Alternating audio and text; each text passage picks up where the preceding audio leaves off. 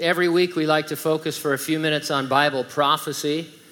As Christians, we're told to know the times in which we live and act accordingly. And we live in the last days where there are about 500 end times prophecies remaining to be fulfilled. As we read the Bible from a futurist literal standpoint, you would expect to see things in the news and trends in the world that line up with what the Bible says is going to happen. And so it is exciting to see that that's true. A Jewish temple on the Temple Mount figures prominently in the future 7-year Great Tribulation. The prophet Daniel spoke of events that would take place in it. And Jesus quoted and referred to Daniel, verifying that his words were prophetic and to be taken literally. You therefore expect lots of news about the temple and the Temple Mount, and that's what you get. A July 23rd article was titled, "Record Number of Jews on Temple Mount Commemorating the Temple's Destruction." Here's some excerpts from that piece. While Jews around the world fasted in mourning for the destruction of both Jewish temples, an astonishing 1,440 Jews ascended the Temple Mount on Sunday, setting records that display a mounting desire to rebuild the temple. Until 4 years ago, Jews were prohibited from visiting the site on Tisha B'Av. Tisha B'Av is the 9th day of the Hebrew month of Av. It's a fast day commemorating the destruction of the first and second Jewish temples.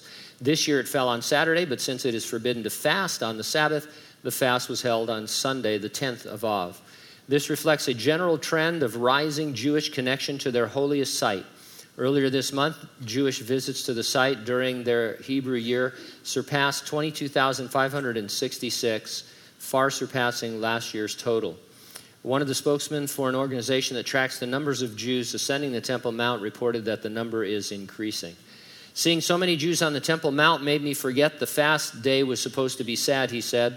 In the morning, there were more Jews on the Mount than at the Kotel. That was the first time I ever saw that. It's not all good on the Temple Mount. Another article was titled, "Dozens of Palestinians Riot at Temple Mount Following Friday Prayers." I've talked to you before about the Temple Institute in Jerusalem. They're an outfit that is ready with all the articles of furniture and the other things necessary to conduct services in the third temple once it's rebuilt. They've identified the priests, and they claim to know the location of the hidden Ark of the Covenant, so they say they're ready to go.